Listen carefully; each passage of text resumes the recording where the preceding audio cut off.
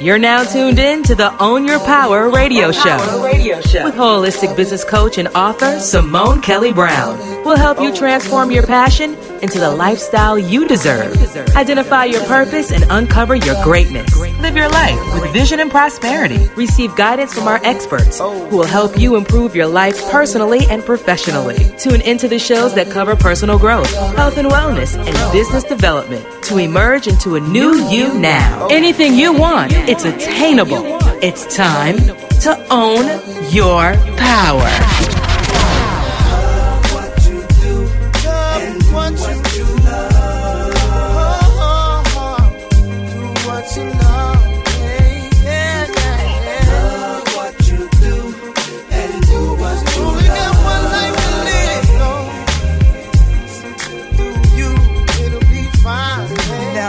Is what you make of your time. Sometimes you can even fake. What's up, power players? You're in the right place if you're ready to own your power. I'm Coach Simone Kelly, holistic business coach and life coach with Own Your Power Communications. Our radio show and coaching programs are designed to help you live the life that you deserve. Make some noise, studio. Yeah. Woo! All right. As always, we want to give a special thanks to our partners at Media 55, Stan Harris and Trent Partridge. And as usual, I'm sitting next to my handsome Puerto Rican brother from the Bronx, Herman Dubois. What's good, y'all? Ooh, ooh. What's going on, Herman? Life is good. You shaved off the beard? Nah. Temporarily? Nah. You can still see it. Got a little fade. 5 o'clock shadow? Did you make a mistake this morning? Come on, as long as I've been doing that, I don't make mistakes on my face no more. I think it happens to some people, doesn't it? To some people, not to more. Oh, okay. Oh, get that right. All right. Let's get that right. So how you been? I was going to say something else, but never mind. Just keep it clean. We just started. Since when? Wait till we get like 20 minutes in at least. 20 minutes? Yeah, okay, that's a sequel. No, it's been good. Been busy. Been, on the grind. And this weekend was nice. Just to be able to chill, disconnect a little bit mentally. What about you? Any great amazing experiences you've had in the last couple of weeks? Great amazing experiences? Hint. Yes, I'm sorry. I'm yelling too loud. Sorry. Mm-hmm. Actually, I was a part of an amazing training program for coaches called Up to Us. Up to Us Sports. Hosted by, you can tell who's hosted by, right? Can you guys tell? Mm-hmm. By Herman Dubois, and you're, what's your title again? The director? Regional director of Miami. Up to Us Sports Miami office. Yeah, it was actually pretty impressive. I was really proud of you to see you in action and see all the things you do. And they were like, how many coaches? Like 80 coaches? 85 coaches. 85 coaches. Registered from as far as New Orleans and Memphis and Boston and New York, and then a bunch of folks from Miami that were here locally on the ground. Yeah, I got a lot of new friends and a lot of connections. But I learned a lot. I mean, it was basically teaching us how to coach, how to work with children, really. Yeah, basically, it's about youth development practices that anybody who works with young people should sort of be familiar with in a very introductory level. But it's a lot of hands-on programming, and not just the theory in the classroom, PowerPoint stuff, but also games and exercises to demonstrate, the power of play. Right. That's really the key. And that was actually pretty funny because the first day we walk in, people are like playing different sports. Games, box square, and then Herman's like, get in there, play, make friends, like a kid. I was like, what? It's 9 o'clock in the morning. I feel like playing. And before you know it, I was like the most competitive one there. I was like, you're cheating. Right, exactly. But it was a lot of fun. I learned a lot. So thank you for inviting us. Very welcome. And I was there with Monica Gonzalez, who's a co-host of Own Your Power, not the Lifestyle show. She's on the Holistic Healing Hour show. But we were there representing Sweet Eden, which is her nonprofit, and we're going to be doing a lot of programs for children. So it definitely helped us a lot. So if anybody's interested in learning more, what's the website? UpToUsSports.org. Wonderful. All right. So he's like, something life-changing happened to you this weekend? Anything? It really was. And I saw a lot of synergies in our work, which I thought would transform people, especially if you work with young people every day. It gives you just a lot more information about how to go about handling the challenges that young people face. Yeah, I love like the interactive games and the intuitive games, which I thought was really fun because I was like, that's what I do in my day-to-day. So, yeah, it's pretty cool. All right, so if you're new to listening to Own Your Power, we want to welcome you. We have listeners worldwide from Miami to Italy. So if you're new to the family, please jump right in, learn more about us by going to ownyourpowerlifestyle.com. We have loads of events, services, and memberships that you can take part of. And, also our main goal is to help you with your personal and professional growth. Last time we did a show, we actually had my literary coach, who is amazing. Her name is Claudette Freeman, and she helped us with the topic, Discovering the Writer Inside of You. Did you start your memoir yet? No, but I did, as you know, I've moved not too long ago, so I still have a box or two unpacking, and I came across one of my old journals, and I just thought it was hilarious to kind of like reading stuff and just. Can we have a reading? Negative. It's a negative. It's not I'm coming over. I want to see this. Not produced for publication. But what was so funny about it? Just to see your growth? It was more just about when you're in the moment and you're writing. And maybe you don't see the light at the end of the tunnel, and you don't see where life journey will take you. And then you can look back and see, wow, like even when you thought it was going well, and maybe things were better than you expected, or maybe things took a turn for the worse, or it's just the fact that you can reflect. And right, so right. I'm not looking at it from like a grammatical or content in terms of like did I express myself, but more so like where I've been in my life. Right, right. So. Yeah, I think journaling is a very powerful tool that people need to take. Especially when you're emotional. I was writing it. I was mad. I was angry. Oh, that must have been funny as hell. So for me, it was like screaming on paper, type of thing. So yeah. Indents in the paper from the pen, really hard. No. He's a Scorpio. Negative. Nonetheless, do you want to talk about that show? Well, yeah, the last show. What did we talk about? Well, the whole discovering of the writer inside each of us, and I think that the beautiful part about that is that writing as a profession, I think as a field, has opened up so much. With technology, you have people blogging, and you got people tweeting, and there's so many ways a person can express themselves where it's not just the traditional. I'm a journalist, or I'm an author, or And I think that it's a beautiful thing, especially when you look at it from an education perspective. Writing is a fundamental skill that so many of our young people lack, and I don't think that that writing is taught in a way that inspire people to be writers. Like, people are taught to write because you have to write to be in any field, but are people really challenged to become writers? Right. Yeah, I guess it depends on where you go to school. Because I had some really good creative writing classes, but think about it. You had some really good creating writing, which means that it took a teacher who was special to inspire you to tap into that, to get you to realize, oh wow, like everybody can write, but no, I can write a little better, or I can, And so my thing is, writing should be taught that way from kindergarten until you're out of formal schooling, because writing is a skill set that you need for the rest of your life. Even if you're not physically writing and you're on a keyboard, it's another form of communication. And a big challenge in our world is communication. I think they need a writing emails or business letter class. I don't know if they have that, but they need a class for that, because I've seen some. But it's like, I remember being in school where you had to write a business letter, or you were taught to write, different types of letters. Now it's all out the window now with technology. Right. Well, if you missed that show and you want to find out more, all you got to do is go to ownyourpowerlifestyle.com, click radio, and look for the Own Your Power Lifestyle playlist. So who do we have gracing our living room tonight? Well, it's a nice panel of experts. We actually have, again, Claudette Freeman is back in the house, literary coach. And we have Dr. Barry Weinberg, who's actually on a show in the past. And he's actually a chiropractor, but he's also the founder of A Place for Healing. And they actually host one of our Give and Take events once a month. So very nice. It's in big ups. Yeah, really nice spot. And then Zay Live is in the house. In the building. He's actually going to talk about his book and his book that's coming out. But for those who don't know, I'm sure most people do know him. He's actually a co-host on Own Your Power Lifestyle show when Herman is out of town. And he actually helped me out with Monica as well. When Monica had a lead. So he's our. And what are we talking about tonight? What's tonight's topic about, since we have these great guests? Tonight's topic is about publishing, self-publishing, traditional publishing versus self-publishing. So we're going to kind of get into the do's and don'ts of both. And is there such a thing as like black market publishing? I don't know what that is.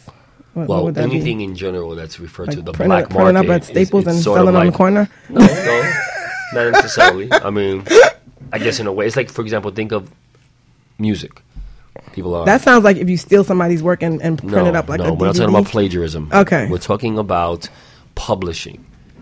Well, when we come back, we'll ask because I have no idea what you're talking about. But anyway, we'll ask when we come back. As far as the black market, I don't know. It sounds crazy. But all right. So when we come back, we'll talk a little bit about that. But hold that question for Claudette. Maybe she knows the answer. So we'll be right back with the Own Your Power Lifestyle Show. Keep it locked.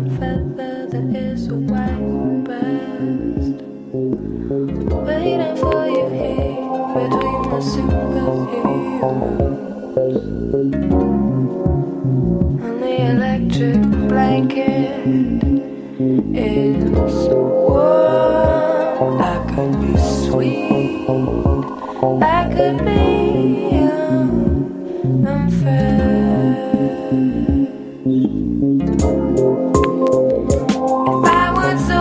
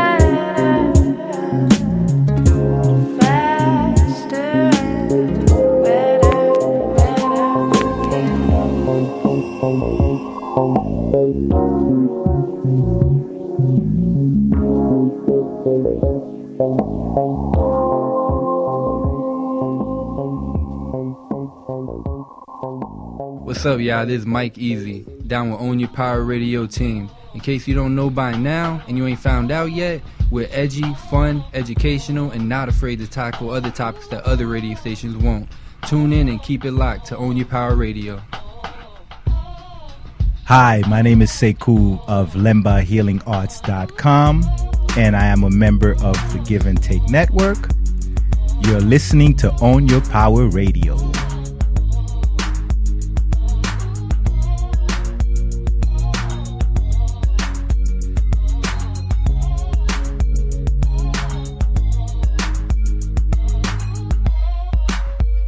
Welcome back to the Own Your Power Lifestyle Show. I'm Coach Simone Kelly in the living room with Herman Dubois, and today's topic is traditional publishing versus self-publishing. And in the living room, we have Claudette Freeman. Welcome to the show again. Yep. Woo! Thank you. Packed house here tonight. And we also have Dr. Barry Weinberg. Yeah. All right. Barry's getting loose. The Brooklyn's coming out. So briefly tell us, what exactly do you do? Oh, I'm sorry. I forgot Zay Live. Oh, Zay Live is in the building. Get it right. All right. So let's go around the room real quick and tell everybody what we do. I am a literary coach and editor for authors of fiction and nonfiction books. Okay. I am Dr. Barry Weinberg. I'm a chiropractor specializing in network spinal analysis at a place for healing. I'm a published author, self-published author, and I'm also a songwriter. Okay. And Zayla. I'm Zay Live. I'm a neuroscientist. I also perform nuclear power transition. In my spare time, I heal people. In addition to do random blood transfusions. Be serious. Random blood transfusions. What do you do? Apheresis. This is Zay Live. I'm a host. I'm everything. What you're here because? I'm here primarily because I'm talking about book. We're talking about publishing. I'm talking about innovative ways to get your book out there and do magnificent things. Get your word in the street. Okay. All right. So let's start from square one. Because there's a lot of people that don't know the difference between self-publishing and also traditional publishing. So can you just break that down for us? And Traditional publishing means you're going to shop your book to an agent who will then shop your book to a major publishing house. Self-publishing and or independent publishing means that you may still end up shopping your book to a degree, but by and large you are going to work with a company or you're going to form a company and do all of the financial investment into your book project. okay, well, you just summed that up really nicely. Well, it's been a great show. Okay. Have a good night, everyone. Great, thanks for coming out. Send Bill. No, and I want to talk about some of the things that have changed over the years too, because basically one of the things that I noticed is, when I first did my first book, it was like 2005 or 2004, 2005, and I had to order a bunch of books.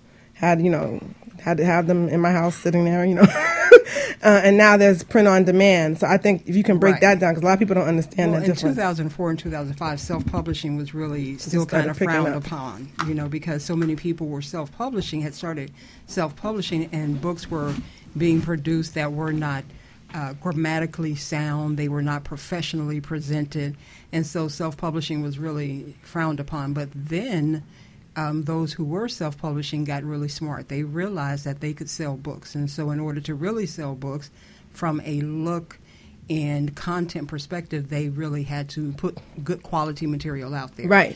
So suddenly self-publishing became as popular as going the traditional route, especially when some major authors actually started doing independent publishing outside of their major book contracts. Right. So then the self-publishing it kind of became on par with the traditional publishing methods. So over the years, though, it's really kind of shifted. So then you did have to buy large quantity of books. But now that so many self-publishing houses will allow you to do print on demand, it's a lot easier. The thing is, you have to be very careful and really do your research, because most self-publishing houses will sell you into packages, and therein lies the problem. Like what kind of package? Yeah. We're like, don't keep us on hanging. Because, they'll grab you. They'll say, get published for $6.99, and you'll look at this wonderful list of all of this stuff that they offer, a marketing kit and this, that, and the other thing. But when you look at the quantity of books you get, you may only get 20 books. Oh, jeez. But you're paying more for all the services. Exactly. Right. But the thing is, at 20 books, how much are you going to sell books for in order to make back your investment of $699? Right. So you have to really look at your overall cost, and you have to then determine if $699 for a package really going to be everything you need to successfully market that first round of books. Right. It's like $40 a book. Basically, when you look at it, yeah. Mm-hmm. And Barry, for you haven't published in a while, right? You said it was different when you started. My two books were published in 2000 and 2004. Yeah, it was a whole nother world back then, right? And there was no social media, there was no Amazon, it was getting down on the street with books and getting into Barnes and Noble and getting into Borders books and going out 3-4 times a week and giving talks and putting your books in the back of the room. And but we did sell over 10,000 copies of our book. Wow, just that's awesome. us working On your own. And did you sell them in bulk, or did you? Those are all individual. Like, did somebody buy like? Noble, Borders. No, but I'm saying like. On the corner, And then when Amazon came out, which was shortly after that, we jumped on that as well, and sold stuff on Amazon. And but I think it would be a lot easier nowadays, right? Because you do have that social media. You can do webinars. You can do all that stuff. But the principles are the same, which is go out and talk to people, right? And educate people. Well, what I was trying to say is sometimes you have organizations buy your book, not necessarily bookstores, but I'm talking about organizations or groups, people in a lump sum. Professors do all the time. Professors will make their book required reading for their class. Right, there you go. The department chair and have the department chair make it. My book, A Clear Path to Healing, was actually bought by USC, the University of South Carolina. And Look at that. And the nutrition class used my book as the textbook. Now, did you solicit that? How did you get that? It just popped up. They found out about it and called me, and we sold them a few cases of the book. Is that where like a publicist might come into play, where you would be able to have somebody contracted to really, do that? Take your product and just try to shop it across different markets across the country. I never did that. I did it all myself, which I'm sure somebody like Claudette or a publicist would be able to guide you more effectively. One of the things, I guess, especially with our book, is strategic partnerships. So if you know that there's a potential for your textbook to be used in a collegiate kind of platform, then you would probably partner with some of the professors there that may, align. So as co-authors, if you will, right? So once you do that, or the introduction, the introduction, different things. And what happens when you do that is now there's a reason, because they were involved with the development of the book. They teach at Yale, and then now they can potentially include that in their curriculum. Right. So, I mean, it's the way you design a book, so it's definitely something you can do. Tell us about your book. Art album. So the art album, that's one of the things that we actually did. It's a book that talks about the relationship between music and art. And so one of the things that we did, we partnered with Nikki Giovanni, Russell Simmons, Danny Simmons, different artists from the visual art side and from the music side.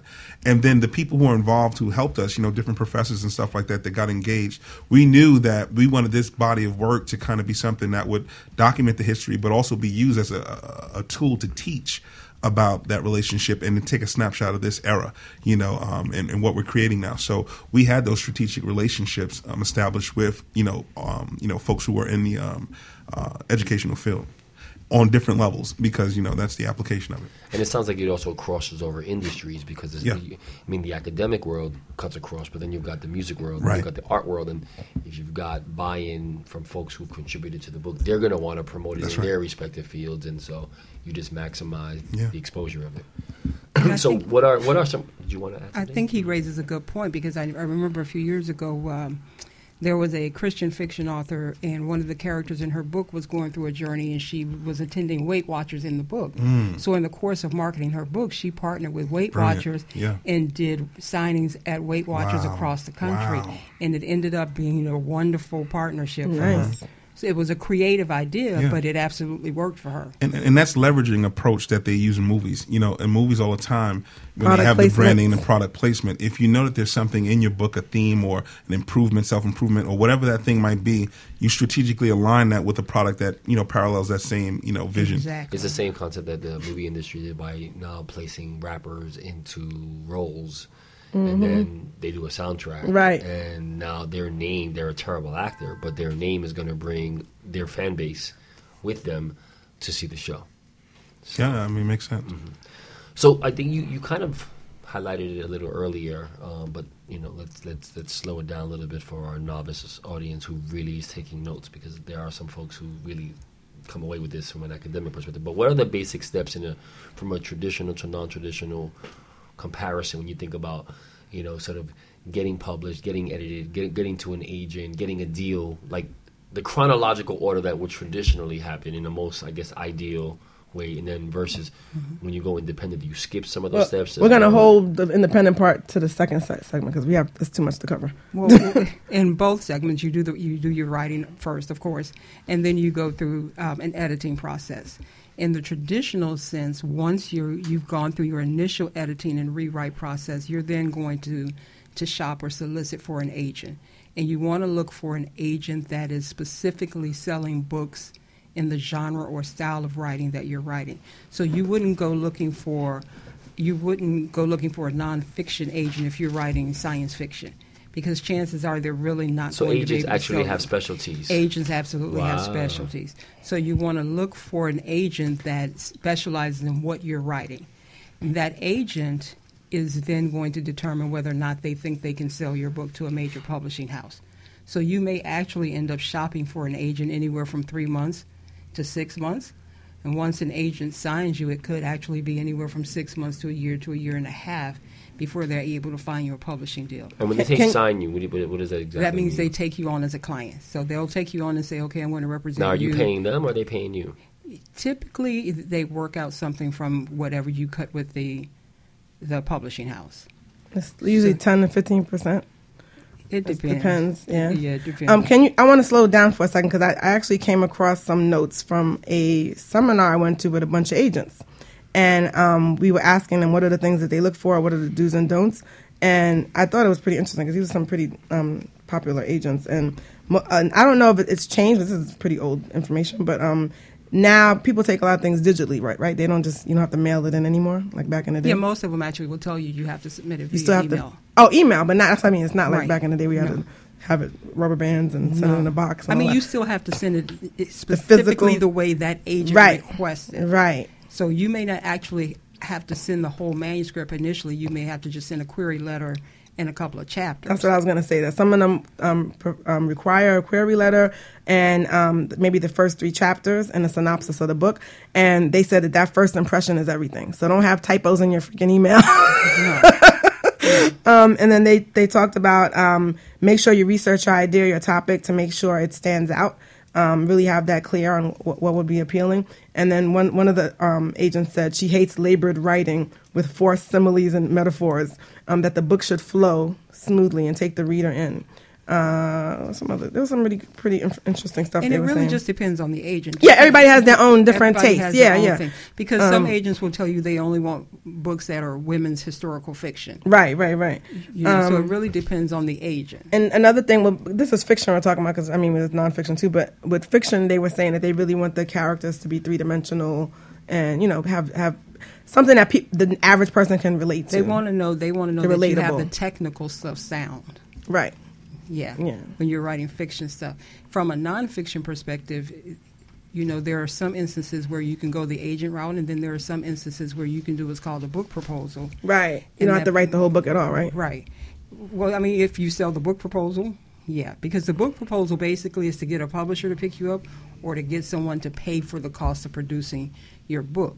So if you're doing a book like he was talking about, or even a book like A Clear Path to Healing, which is a nonfiction book which is going to serve a very targeted audience, then you can put together a book proposal that sells the concept for the book, sells the target audience, the marketing audience for the book, but you have to really know where your book is going, who it's going to attract. And it almost sounds like you have to be an expert in that field. That content area. Or you have to know somebody that can really pull together a book proposal for you. Right. Yeah. So let me So the selling or the pitching process in the agent or the book proposal field area is extremely important. You have to really do your research. Don't spend a lot of time pitching to somebody that's not selling your kind of book.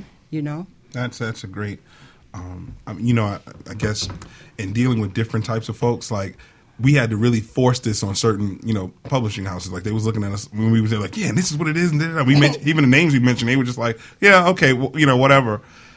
When we pitched it to the right folks, they were like, that's brilliant. And you always want to go with someone who believes in your vision, and because they're going to push it with that same passion, know, as opposed to you force feeding this to somebody and they put it on the bottom of their book list, and then you're waiting for who knows how long before they actually release your book, or they don't release it at all because it's not priority and they don't believe in it anymore. Right. So yeah, it makes great sense.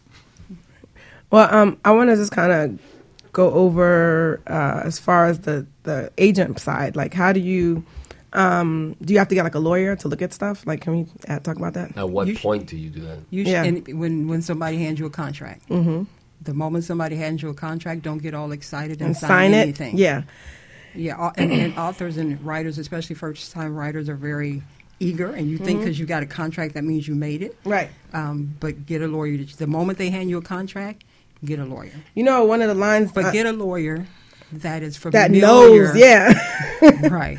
Right. Get, you know, familiar publishing. Get it right. Or get entertainment. An entertainment lawyer yeah. who's familiar with publishing, who's familiar with intellectual property and creative rights and all of that kind of stuff to look over your contract. One of the things that I found in my notes that I was happy I didn't sign some contract was she said never give your movie rights away. No. And I've seen contracts where they ask for a percentage of your movie rights. And even in the self-publishing industry, you have to be careful because a lot of companies will present you with a contract. And some of those contracts now say that they want you to sign a 2 or 3 book deal with them. And I would tell any new author, don't ever sign a publishing contract with a self-publishing company that's going to sign you into 2 or 3 books. Right. Because then that means you're putting a traditional publishing company who may want to put you up in a position to have to fight to get you out of a contract. It's like the same thing in the music industry with the label. It's the same thing. It really is. It's very similar. So I tell for me, don't do it. And I've talked to other lawyers about it, and they tell me the same thing. If it's a self-publishing contract, why would I sign myself into 2 or 3 books? Right. With you, if I'm putting out the money, then I can just go form my own company and do it myself. The whole point is to have your independence. So, and I think the thing that people need to take away from this is that just because you're self-publishing doesn't mean that nobody wanted to sign you. Because I do know a few, like you mentioned earlier, I know a few authors that get hit up all the time, like big Simon & Schuster, HarperCollins want them, and they're like, no, I'm good. I'm going to do it on my own because they're making money on their own. Right. And they understand the business. They understand how much control you lose. And I just want to mention a couple of things, and I want you guys to jump in. The advantages of mainstream is... well, it's kind of, to me, it's a disadvantage, but they help you with the illustration, the typesetting, promotion.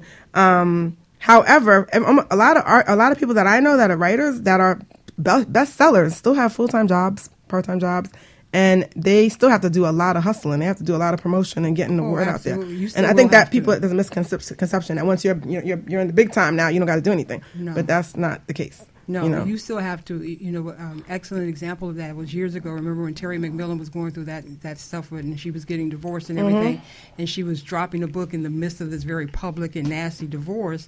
And so the concept was that the book was about the whole divorce, since how Stella got her groove back was about how she got the man. Right. And the book had nothing to do with that. Right. But in the midst of that, she released this book. She was on every national network, every entertainment show talking about the divorce and the book as the second side story when she was supposed to be talking about the book. Right. But she said at the National Black Book Club conference that year that in the midst of all of that free publicity going on for the book, she still ended up having to spend $50,000 of her own money. Oh my goodness! For marketing and advertising, and she was signed with a major company. Exactly. Yeah. So a lot of people don't understand that. Yeah. And I'm just going to wrap up with a couple of disadvantages. Obviously, you don't have as much control. One of the things that I remember somebody telling me was that they can just say, "Oh, we don't like that character. Why don't you combine those 2 people and make them one character? Cut off 50 pages out of your book. They can literally just slice and dice your book." And obviously, editors help; they do that too. But you don't have as much control. And also, the cover of the book, you don't really have much control over that either. And because they have marketing people. Am I correct? Unless you're James Patterson. If you're James Patterson, Eric Jerome Dickey, you they have control over it. You think so? You probably I don't know. They've gotten to that point in their careers. It's the point that she's saying is that they can say an established writer. I still know people that, like I said, bestsellers that don't have that much control. But so I just think those are some things. But anything else you want to add that are disadvantages of being self-published versus, traditional publishing? The major disadvantage of being self-published is you're going to have to hustle extra hard, and you have to be prepared to put the financial investment into it. And you need a following, too. You can't kind of jump out there and then pull back. Well, yeah, but you build up now it's easier to build up a following because you have all of the social media.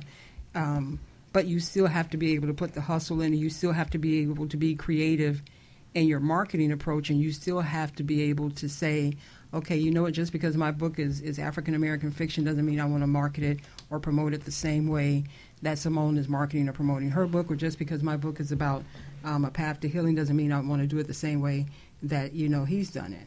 All right. What were you going to say? Another point, when I was self-publishing, I was told, this is going back a few years, but I would have made a few cents per book with traditional publishing. However, they would sell many more than I could on my own. Right. But at the same time, my book, I may not have sold as many, but it was what I sold it for minus my cost. Right. And so I was making $10, $11 a book. Oh, wow. You had a greater profit gain. Right. Instead of 10 or 11 cents per book. Exactly, yeah. So you don't have to sell as many. And every time you sell a book, I had Dream Reality Productions, LLC. That was my company. Mm-hmm. So if I was out giving a talk and I sold 30 books for $10 a pop, for an hour talk, it was, you made $300 that evening. Mm-hmm. Where if you were selling through a publisher, you would have made about $3 for the same amount of books. So I'm sure today, even though the technology is differently, when you self-publish, I got an editor. I printed the books. Mm-hmm. I stocked them. I was my own publishing company, and I made the profits because of that. Right. Well, let's look to hit a pause button and take a little commercial break. We'll be right back with the Own Your Power Lifestyle Show after these messages and some music. Pocket full of lint. Gas tank is on E. But pride won't let me take nobody's sympathy. The only thing I own is my voice and these keys. If you ask me what that's worth, I'll tell you I won the lottery, yeah. So I keep on taking chances, steady making moves, full of so much music, I don't know what to do, yeah. It's time to be a man, it's time to pick and choose. It's only two options, and it's win or lose.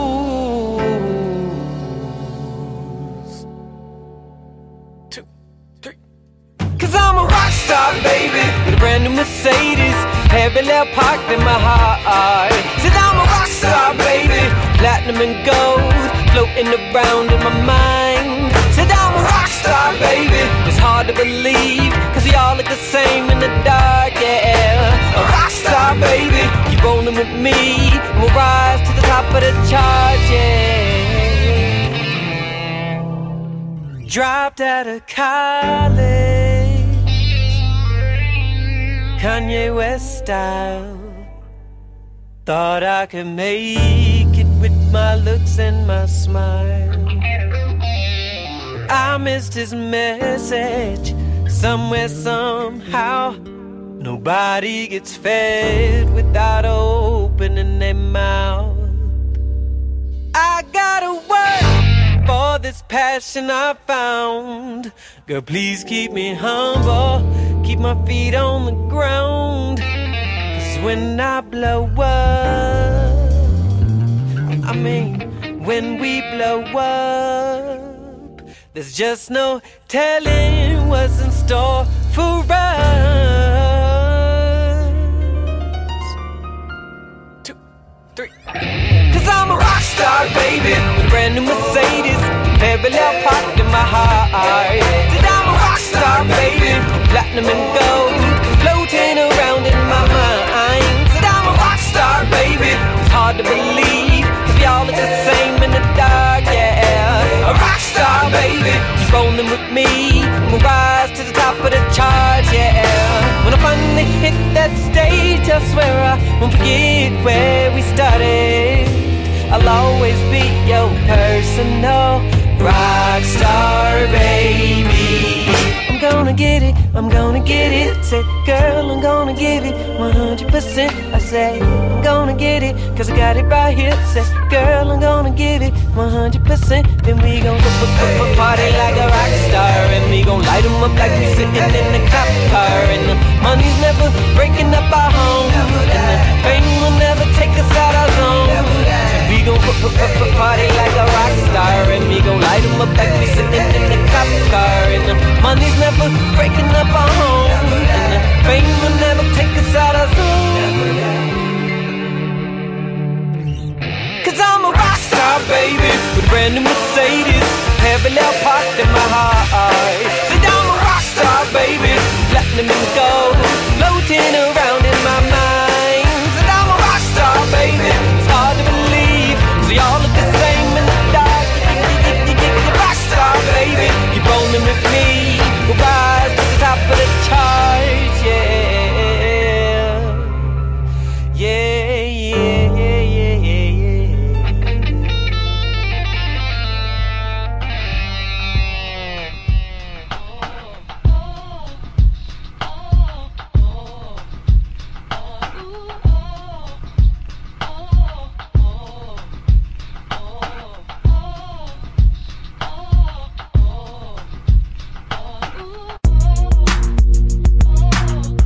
Welcome back to the Own Your Power Lifestyle Show. I'm Coach Simone Kelly in the living room with Herman Dubois and a lot of other people. Make some noise, y'all. Yeah.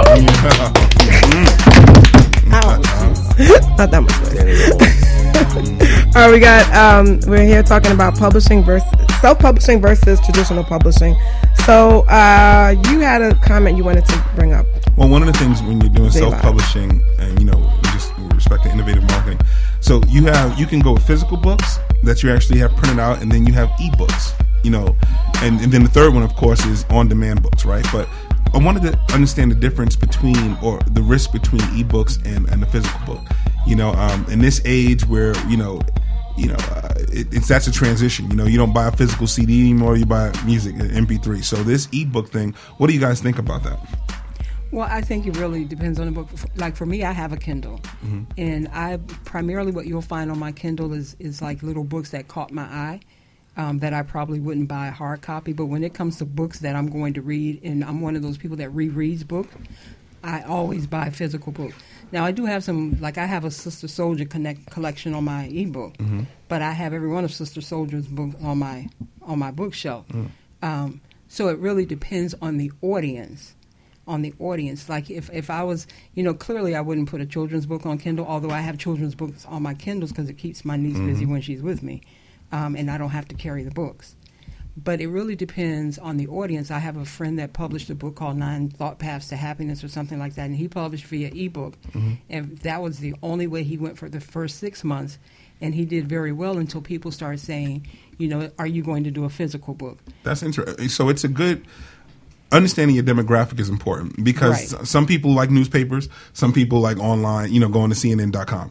Right. And then understanding your demographic and how they consume your product is important in making that decision. Right. I wanted to also understand what the risk potentially could be. Like, so if I'm releasing an ebook, in music, it destroyed the music industry when we went to a digital format. Right. So, the beautiful thing about books is they're still at physical quality. When we go to an electronic quality, then the duplication is potentially there. I don't know if it's as controlled. If it's on downloaded to my Kindle. Are there like passwords? Yeah, I haven't done a Kindle yet. So I've often seen you could type in the title of a book, PDF on Google. It pops right up. It pops up. The whole book? The whole book, PDF. Okay. Okay. There are some risks associated with it. Yeah. Now, and I guess it also depends on the stage and what you're doing.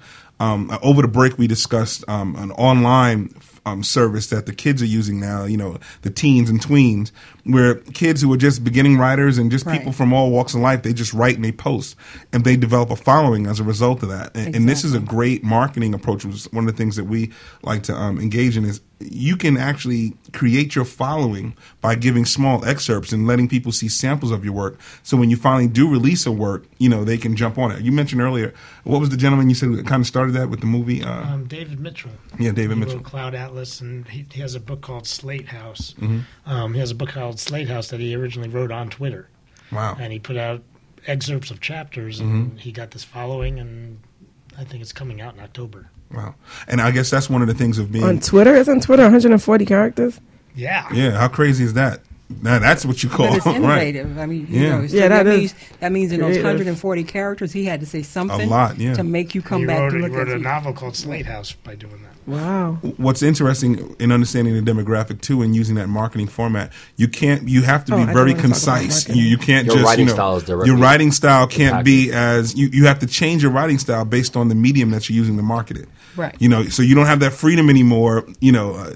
Just like Instagram. It's 5 seconds. You better do a lot in 5 seconds. You don't have a lot of time to build this thing up, right? So you want to make sure whatever you do put out there, if you're going to put out a sample that demonstrates your writing style, it better be concise. It better be concise and it better be good. Better be great. Right.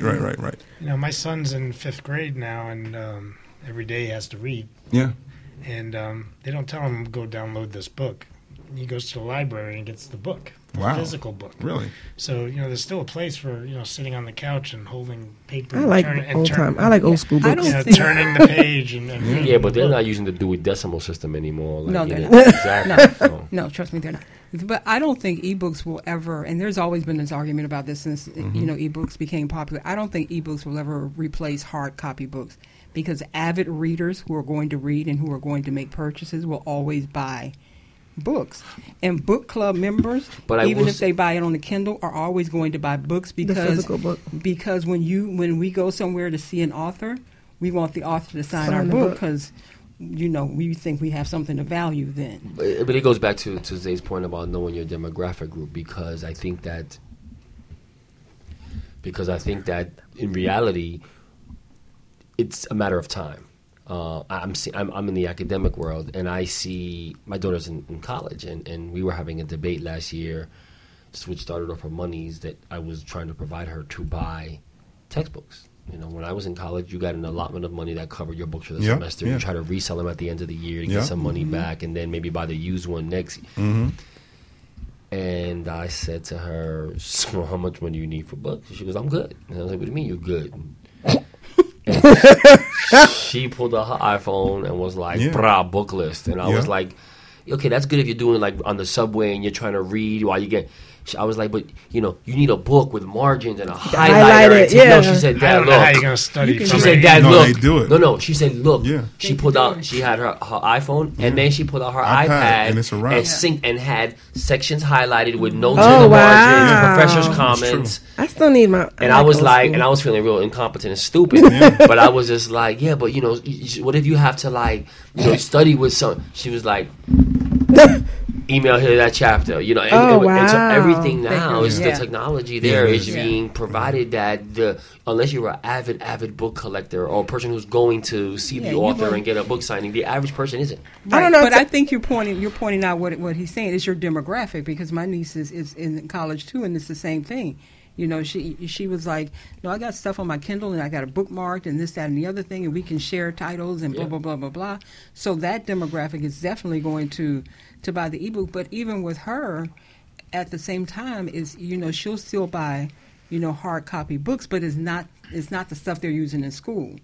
She's buying urban fiction. Right. For her own leisurely reading. Right. But it also comes with the influence that she's had in being exposed to you being the avid book collector, which, again, you're in the minority. You are in the single-digit percentile of society that is an avid book reader. And there's research that shows reading in general is decreasing. So in 10, 15 years from now, it'd be interesting to have this discussion to see how many Barnes and Nobles there are. They now virtual cafes, and we see where it's gone. I mean, how many bookstores have gone out of business in the last local 10, bookstores are almost out of Borders business. is gone. Right. Yeah, I know. I used to love Borders, but I guess my concern is, God forbid, there's really a zombie apocalypse. There's no electricity. Right. That's what I'm saying. We need books. This is a valid point. And this is an argument that has been taking place. I'm being silly, in general, but I would prefer to have my own. No, you're right. History books, for instance. Like, so if that's how they destroyed. If we transition everything to an electrical format, we have nothing physical, and we lose everything. I mean, imagine if the Egyptians just did it all on their computers. They wrote it on the walls for the love of God, and now we can still read it. Just destroyed the wall. What are they going to read of us? They're going to pull up one of these little bricks and say, "You're going to have a chip laptop in your is finger. dead." They're going to have a chip in your finger. These people were stupid. Look, they looked at black screens all day. It's just not the same. All right, so let's get back to self-publishing. What are the steps for that? Like, as far as because I know there's so many different options out there. All of it is do your research. Pay attention to the packages. Pay attention to the contract. If you want to be able to at least do 100 books your first run, because your first run is where the bulk of your cost is going to be, because you're going to have first-time text set up, you're going to have your book cover and your layout design, and all of your first-time costs are going to be entailed in that first round of books with whichever company you go with. So you want to be able to at least pull 100 books out of your first order so that you can at least start to realize some of your profit back quicker. Now, a lot of authors on their first round of book will probably break even. They typically won't make any profit. Right. But you're not going to make a profit if you end up with a package that only gives you 20 books. And you end up having to sell the book for $40 each to kind of do anything. So, so with the self-publishing, number one, make sure your book is edited very well. Make sure you've designed a cover that's going to catch attention, because covers sell. Let's slow down, because that's a huge part that I want to cover, the editing part. Because a lot of people think, let me just have my friend Sally check it out. What are the options? Because Sally may spell as well as you do. You know, Right. And You that want to may find be a the first thing. professional friend, editor probably. and pay them. Right. Yeah. You want to find a professional, because a professional editor will catch stuff your friends won't. Right. She'll catch whether or not, your transitions are smooth. She'll catch whether or not, she'll catch some of the proofreading stuff. She'll catch whether or not you killed off a character in chapter 2, but lo and behold, here this character is in chapter 7 getting married. Came back. Right. You know, Is the story it's not consistent? a soap opera. You just characters don't just reappear. That's making me think of a question that I wanted to ask earlier. I just couldn't see where to ask it. But you're talking about all these steps of getting published, but how do you know you have a piece worth getting published? I mean, on both angles. That was the last show. Tune into the first show we did. But no, because you had you had experiences where you thought you had quality material and you went to different places to get, and they all rejected you, and you had legitimate writing. Then there are some folks who I think just because whether it's whatever writing experience they had, they think they have a good storyline, but don't want to take no for an answer and keep shopping it. But I think what Dr. Berry said was a good point. It's not that his content wasn't good. They thought he was too radical, which was probably more them being afraid to take a chance on a field back then that was still very new and before very... I paid for the printing. Before I printed it, I had named people read my book, give me their feedback, and they all said they liked it. So there's a whole testimonial page in the beginning of my book from Bob Proctor and big names. Wayne Dyer, Mark Victor Hansen, people that read my book and appreciated it, gave me a testimonial, and now you have something that you can use in marketing to promote your book. But I just want to mention a book that I used as a guide back then, which is still around. I think there's an e-version of that book now. Of course there is. Called The Self-Publishing Manual by a guy named Dan Poynter, Poynter. And it's not a reading book. It's step 1, do this. Okay. Step 2, do this. Workbook. Nice. And that's what I used as my guide checklist to self-publish my book. And he's updated it a couple of times. Oh, good. Yeah. that. He also has a book on parachuting, if you're into that. Parachuting. Well, this last part, are we finished with the steps? Oh, but editing. To answer your question, you know that you have a good book if you see books similar to yours selling, and 2, if you can take the time in the writing of the book to make something different in what you're writing. To make something different in what you're writing. So you got to find... What's your niche? Right. You got to find your niche. Everybody can write a book about being a recovering drug addict, but what is your thing? How, what was the different thing that you used to recover? Was it yoga? Was it a combination of yoga and Reiki and some other things?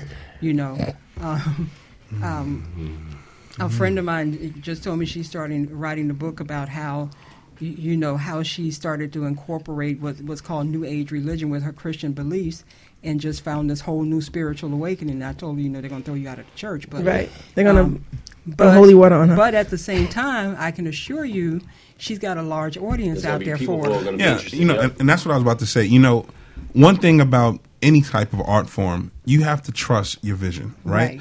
Because if it's already been done, then it's not worth putting out, honestly, sometimes, at the end of the day. And what I mean when I say that is, a lot of people will judge your book and say, oh, now that's not going to work. It's too radical. Or, I've never seen anything like this before. Right. And it's poorly written. Sometimes your style of writing can relate to a market that's specific to you. And we've seen this in different, what was considered, garbage one day is now brilliant the next, because it was so innovative and new, no one could relate. And now who knew that hip hop would make it this far? So I just say all that. We did it, Brooklyn. We did it. We did it. But you got to trust your vision, trust your right, trust what you're doing, because there is, in this platform, when you're self-publishing, you can put your stuff out there and test and see, why you reduce all the risk. You don't have a lot of financial investment required. You can test the market and say, do you like my stuff? Can I just add something that we touched on the last show that we did, is surround yourself with writers, not just your buddies, but get to know other writers, join writing clubs, groups. And I think that's what really helped me. To this day, I still remember my first, shout out to Tracy Grant, my first writer that I ever met. It's a guy too, Tracy. But he read my book and gave me feedback, and it was great to get his feedback versus just my homegirls. You know what I mean? Right. And then from there, I branched off to going to classes and meeting other writers. But I think that helps a lot. Right. Right, and sometimes too, to answer your question, your book, if your book is powerful enough to touch somebody, then it needs to be published. Because, prime example, the movie Precious was based on a book from years ago called Push, and nobody really read Push because when you read Push, it was very hard to read and it's depressing, right. and there were parts of it that you figure weren't well written, but it was really, it spoke to the story, it spoke to the author and her story and the way she told it, but the book ended up becoming Precious. Wow. It's horrible. Yeah. We're getting Precious flack back. Movie, but it was popular. Well, let's end on the note of promotion, because I think that's a huge part that a lot of people miss, where they think, oh, I'm going to be a bestseller, and that's it. I mean, and now there's so many different secrets. I mean, she's smiling at me because she knows that's what I say all the time. What makes a book a bestseller? Well, there's so many different ways. There's different lists. I know Amazon. That's one of the things that I've been studying. I'm not an expert yet in it, but I highly recommend go to YouTube and research it. But it's not as hard to become a bestseller like it used to be back in the day, because on Amazon, one of the strategies is to get all of your friends and fans to buy your book on the same day, and that way you could be a bestseller for that day and the top 100 sales. So let's say you're number 53, you can still say I'm a bestseller. You know what I mean? And then you also want to make it really cheap. So probably might not make any money that day. So if your book is $10, maybe sell it for $4 or whatever the bare minimum that you can sell it, and just let everybody know, like pump up the promotions that's the only day you can buy it for this cheap. So that's what I'm going to be doing. So stay tuned. But I've studied a lot of that, and then also the category that you're in. Like try to find so you're not like competitive with so many different people. So right, am I right? Okay. So that's like I'm in fiction / metaphysical. So hopefully don't be any other metaphysical people having a book out on that day. So that's just one of the I didn't know. I was blown away by that. But New York Times bestseller is a little harder, correct? Yeah. Because New York Times. Yeah. It speaks to quality, and it also speaks it's the to hard. sales. Is it the hardcover or the physical? They have both. It's not. They don't include digital. They don't include digital. Yeah. They have a digital bestsellers list. Oh, they do now. Okay. Yeah, but the traditional New York Times bestseller list is based on quality of book and your overall sales. Right. So you have to have some sales. Right. But isn't that misleading? I mean, because if you are a wealthy person or have a wealthy network and just it's like flood the lotto box and you just get bulk purchases of your books bought and sit in a pallet in a warehouse and no one's reading, you become a bestseller because you sold X number of books. It's true. People do that because music industry does the same thing they used to do in the music industry. Record labels would buy, make their album platinum. But I think with New York Times, they're also pulling sales from different sources. Oh no, they check it. Yeah, they check it. Yeah. So they're pulling from different distribution catalogs and that type of thing. It's a legitimate process. You can't see your daddy's credit card. Once again, in diversifying and knowing your demographic, the market you reach may not be looking at the New York Times. They may be looking at Vibes Review or some other outlet. So Miami Times. Make sure whatever you're doing is a strategic approach to your market. Go to be number one in that specific medium or whatever that do. If it's a billboard, and that's where you want to go. If it's whatever that outlet is, where that's the go-to place for your type of product, your type of book, make sure you're number one there, because that's where your people are going to be looking. So I want to talk really, really briefly about the buzz that you need to create around your book. So obviously, it's really important to have a launch party, some sort of celebration, and also do book signings. So what would you say to that? It depends on your book.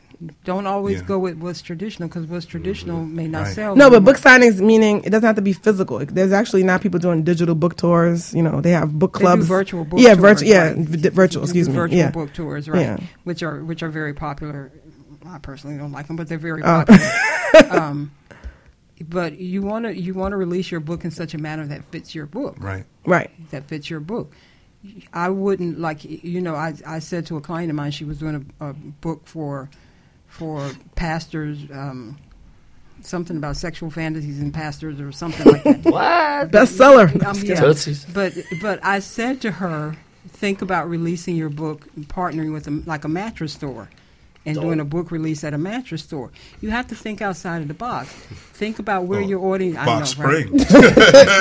Think about where the audience is going to be. If your book is geared towards black women, Black women are going to be in two places: the hairdresser. shop and That's on my list. I was going to talk about capture salons. Capture them while they're there. If you Right. have a book that's geared towards men, then maybe you want to find them in a barbershop. Now, men in the barbershop, well, you know what? They may actually, depending on what your book is, they may actually be open to that. If it got pictures in it, big words, They'll be big open to pictures that. and nice things. You know, so I think you have to plan your launch around something, one that fits your book, and that's going to be unique. You got to find something different and creative. Now, you can't just do it the same old way. Right. And when it comes to a physical book sale, one of the things you cannot do is depend on everybody you know to buy your book. They'll tell you they will. Right.